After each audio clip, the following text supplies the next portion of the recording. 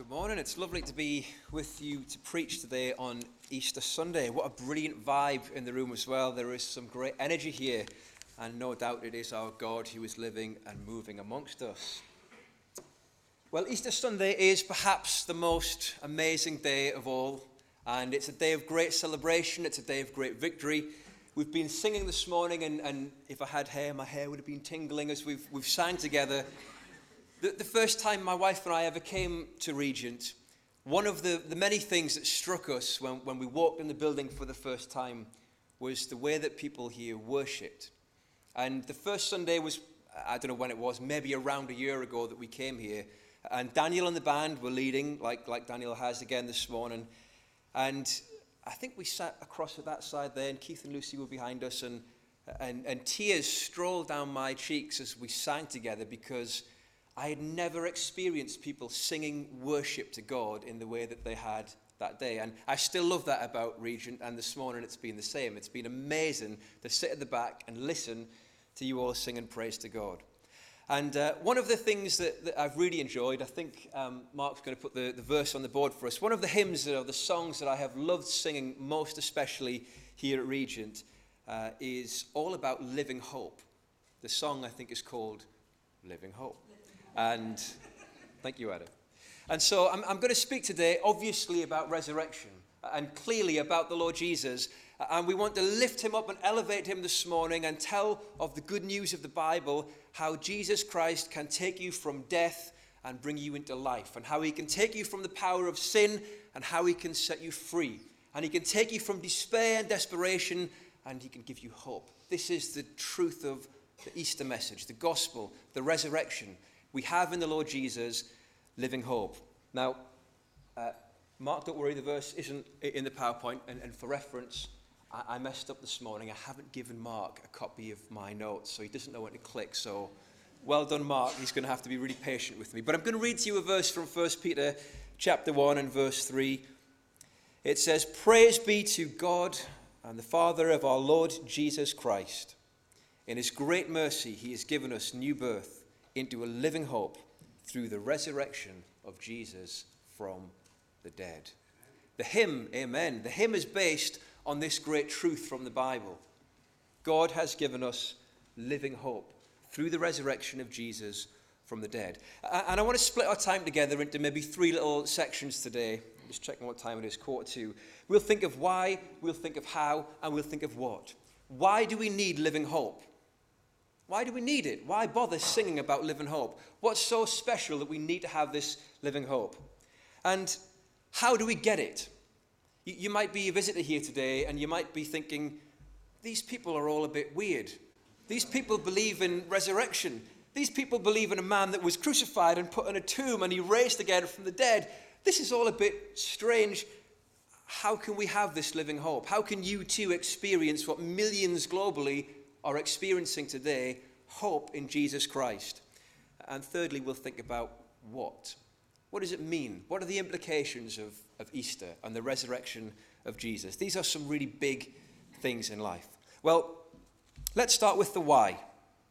And I'm going to start right back. If you had a Bible and you turned to the very first pages, you'd be in Genesis. And Genesis means beginnings. And Genesis is the book of beginnings. It tells us how God made the world and how he created the human race. And this is a great truth from the Bible. We, humanity, we are made in the likeness and in the image of God. Isn't that great? We are made in the likeness and in the image of God. We were made, you were made with purpose. That's great. Every one of us has within us, intrinsically, in our DNA, we have purpose. We have value. We are prized and special to God. Now, I don't know every face here today. Maybe you just need to hear that. Right? You're known by the God of heaven. There's purpose behind you and your life, and all the things you go through every day. There's purpose. God is real. And we didn't just come here by chance. We didn't just evolve from a single-celled organism. I'm glad I said that word right. We're here with purpose. We're made for a purpose bigger than this. And there's more to life than just what meets the eye. There's real purpose and dignity behind every one of us. God made us with that purpose to be in a relationship with him. Relationship's a word that you hear from this platform all the time at Region, and it's great. Relationship with God. The Lord Jesus said, I've come that you might have life, and you might have the fullness of life, an abundance of life. Not just a good time here on earth for 60, 70, 80, 90 years, 100 if you're Martha, because she's very old. Oh, we'll come back to that one later. In joke from the home group. But the Lord Jesus came that we might have hope beyond this life and hope into the everlasting. See, after life on earth, eternity is out there ahead of every one of us. And we need to make sure that we're on the right track when we leave earth to go to be with God in heaven. We are made for a relationship with God, but look at the hymn. Whoever wrote this song, this hymn, they start from, they really tell us their journey. They're starting from a really dark place. And this is the why. Why do we need the Easter message? Well, the person who wrote the hymn says, how great the chasm that lay between us, and how high the mountain that I couldn't climb. This person's thinking spiritually here. They're thinking about how they stand before the God of heaven, and they're saying, hey, there's a chasm here. There's a gulf, there's a gap, there's a divide between me and between God, and there's a mountain so high that I can't summit this mountain. I'm powerless and I'm helpless. They've come to a realization as they've written this song that they need Jesus in their lives. This realization, I think I could probably say this from the Bible, I think this comes to every one of us at some point or another in life. Maybe it's the quiet moments, when you put your head on the pillow at night and you're alone in your thoughts. Maybe it's through difficulties in life and the trials of life that is part of the human condition. It comes to every one of us, the difficulties of life. But in those quiet moments, there is within every one of us, I think, there is God putting within us that realization that something's not quite as it should be.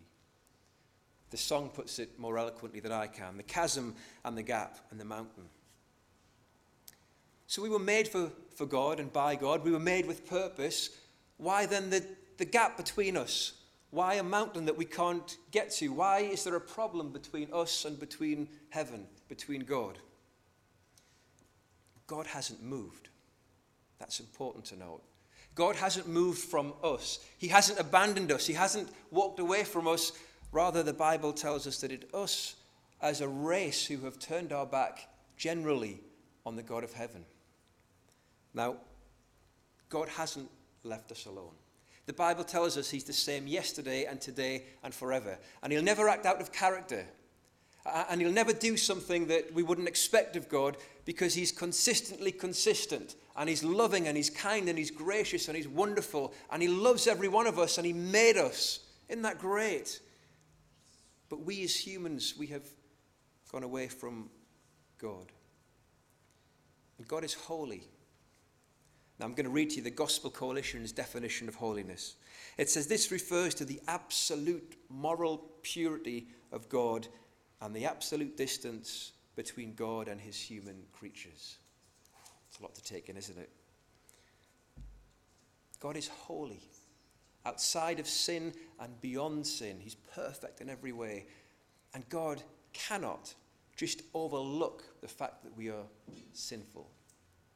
But he has taken great action to make sure we can be forgiven of our sins. We have a great gospel to proclaim. He's not abandoned us. He's reached out to us in mercy. The gospel, the Easter message, the resurrection, is the hand of God reaching out to us and lifting us up and putting our feet on a firm ground and saving us from ourselves and from our sin. Adam and Eve were the first people here. You ever wondered about Adam? There was a time before Eve when there was just Adam. Just one man on the whole planet. And then even when Eve came along, just two of them. Nuts to think about. Incredible. And Adam and Eve enjoyed what we've been talking about, that close relationship with God, the friendship with him, as they lived in the paradise garden. And the Bible says that God walked with them in the cool of the day. Amazing to think of this paradise scene and the Creator there with his creatures who he had made. Not only did they know the great heights of that relationship with God, but Adam and Eve knew the crushing agony of separation from God. We have a verse from Isaiah that you're about to see on the screen. This is what Adam and Eve knew firsthand.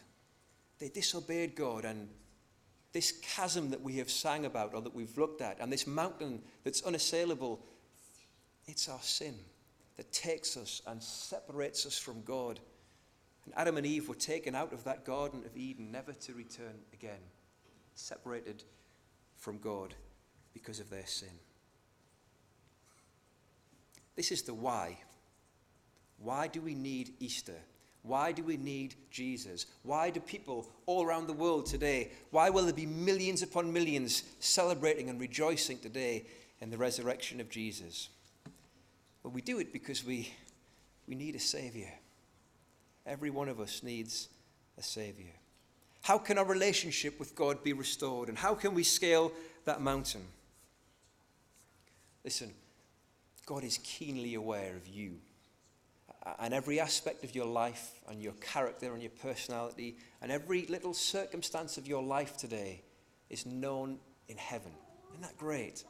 You here today in Newcastle, you're known by the God of heaven. He's holding the cosmos together by the words of his power, and he knows what you had for your breakfast. And he knows what you're thinking about. Maybe, I can't wait to get out of this church service, or maybe you can't wait for the Easter egg hunt. He knows everything about every one of us. And in his awareness of who we are and what we are, he reaches out his hand in love to us, and he offers us salvation. He sent his son, Jesus, to be our Savior. The Bible says this about God, that he has put within our hearts eternity. You ever thought of eternity? A never, ever, ever-ending state, eternity. God's put eternity within our hearts to give us that realization we need to be right with God, and we need our sins forgiven before we leave this earth and before we go off into eternity, get right with God. Mark, could we jump back one screen to the hymn? Is that okay? Sorry to be a total pain. I must remember to buy a memory stick. That's a key learning for me today. The song says, in desperation, I turned to heaven and I spoke your name into the night.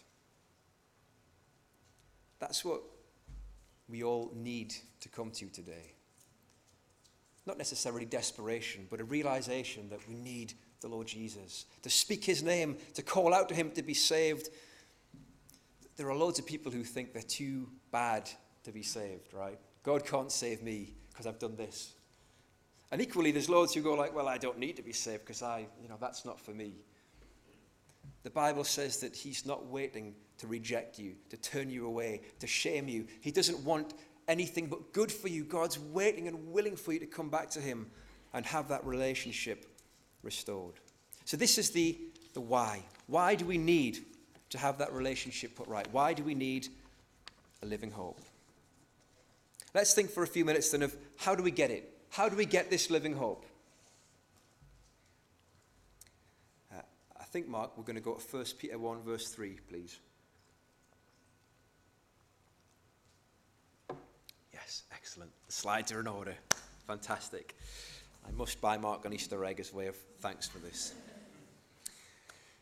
Well, we read this verse. Notice the exclamation mark after the first verse. Praise be to the God and Father of our Lord Jesus Christ. Well, might we be praising God today when we think about the resurrection of Jesus. Praise to the God and Father of our Lord Jesus Christ. This verse speaks to us of his great mercy. Mercy is a great word. It's a good Bible word. And grace is another great Bible word too. And mercy and grace are often found together in the Bible. Grace is when you get something you don't deserve. So God graciously sent his son Jesus to be our Savior. We didn't deserve it. And mercy is almost like the opposite, when God withholds from us the punishment that we rightly deserve. And the verse says here, praise be to God and the Father of our Lord Jesus Christ. In his great mercy, he's given us new birth into a living hope by the resurrection of Jesus from the dead. God has given mercy to all of us. He's acted towards us mercifully. And how is it that God has acted mercifully to us? Well, Romans 8, verse 32 Our next verse tells us, God showed no mercy to Jesus for my sin and for yours. Isn't that incredible? The Bible says God didn't spare his own son. He freely gave him for us all. Isn't that wonderful?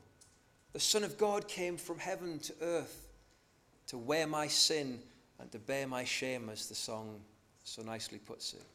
Jesus stepped out of eternity into time, became a baby in Bethlehem, lived a perfect life, and was crucified at Calvary, at Golgotha, outside of Jerusalem, for my sins and for yours. And he took the wrath of God. And the justice that God had to mete out for sin, its punishment, it was met and borne by Jesus in full upon the cross. He took my sin. He took my sorrow. He suffered for it. He hung on the cross and he bled and he died for me and for you. This is how we have living hope. God spared not, the Bible says. He didn't spare his own son. He had no mercy towards him. And on the cross, all of the awfulness of sin was poured out upon Jesus, and he bore it in his own body on the cross for you and for me. This is great mercy. But for his son, the Lord Jesus, no mercy upon the cross. He suffered for our sins.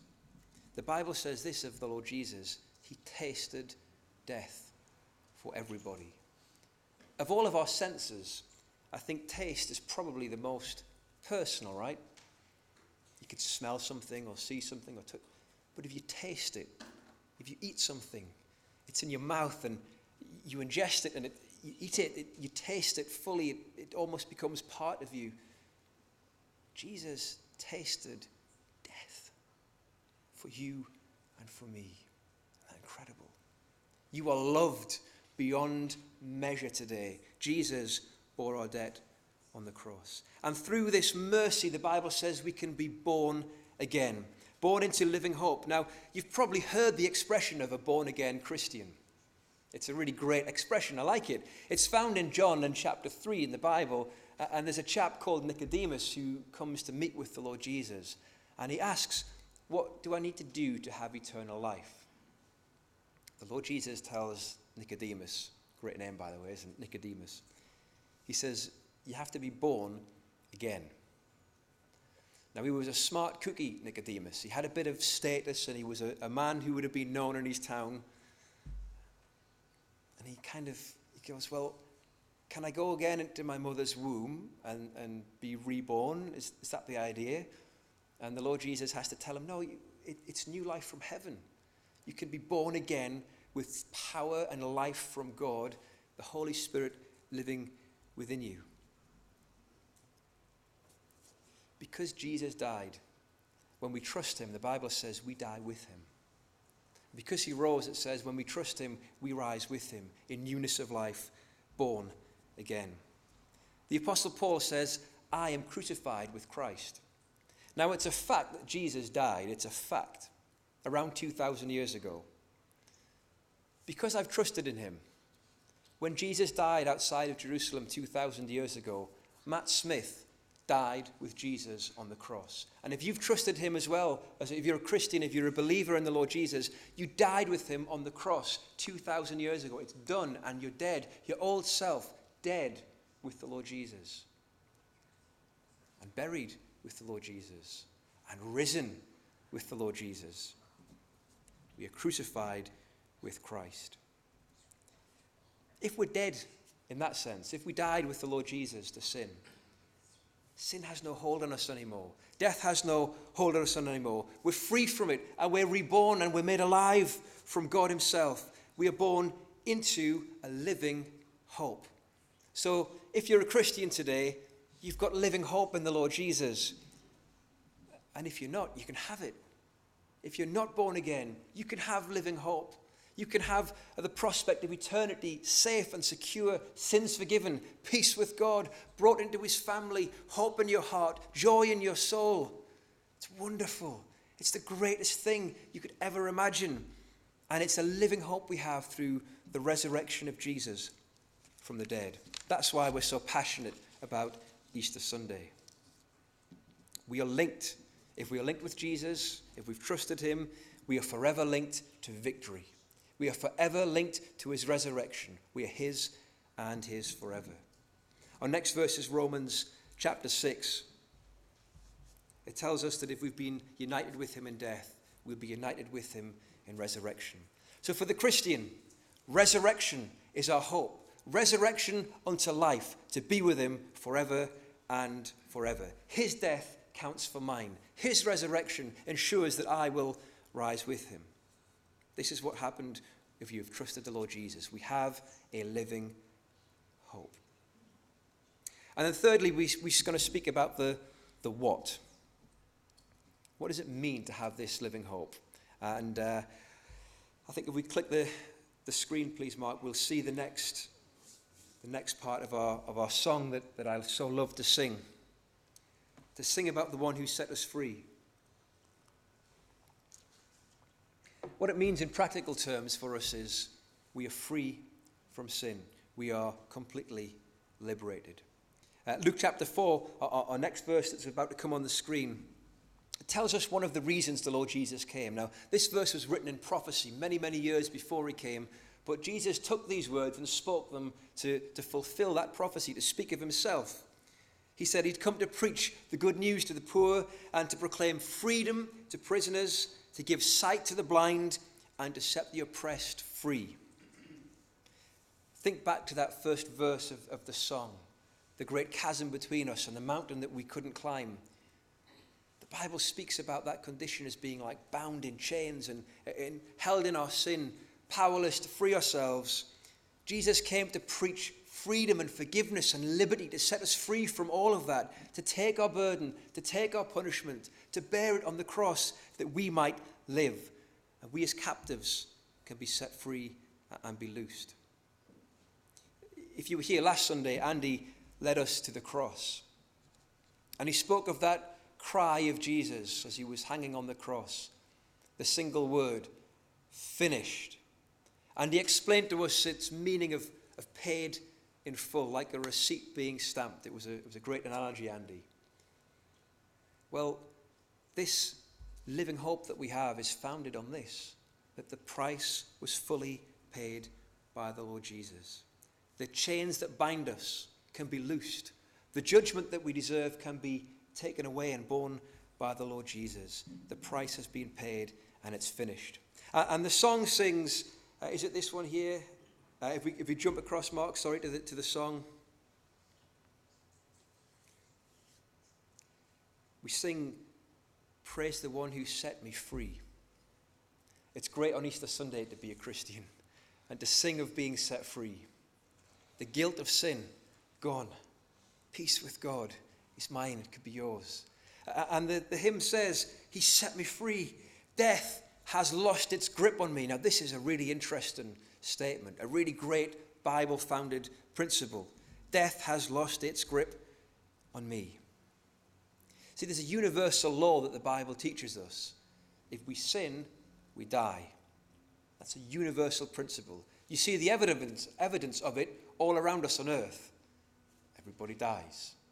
The wages of sin, the payment for sin is death. It's awful. And death casts a shadow across the whole human family because we all have to deal with it and look at it and face it, don't we? We all know people who have gone that way. And we are all heading that way.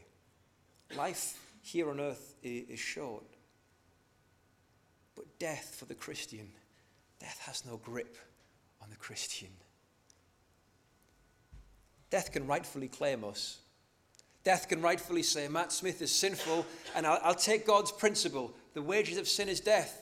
So I can claim Matt Smith because he's a sinner, and I can get my fingers into him, and when he dies, I can claim him for myself. I can take him. He's mine. Jesus rose in victory, and the power of death is defeated. Death has lost its grip on me. And if you're a Christian, it's lost its grip on you because Jesus rose again. The power of death is finished and defeated. Death is dead and love has won. It's incredible. And that thing that terrifies every human, every one of us looks off to that day when death will take its grip on us. Jesus has finished it forever by rising in victory, from the dead. Death has lost its grip on me. And if you're a Christian, on you. You can live forever with peace with God because of the Lord Jesus. He rose. Death couldn't keep a hold of him. I think we've got Acts 2 coming up on the screen. You can imagine when the Lord Jesus died. You can picture, if we might personify death for a minute, we might try to picture death, trying to hold on to Jesus. He's dead, he's finished, he's mine, and I'm bringing him into the grave, and he's finished, and he's gone, and he's over.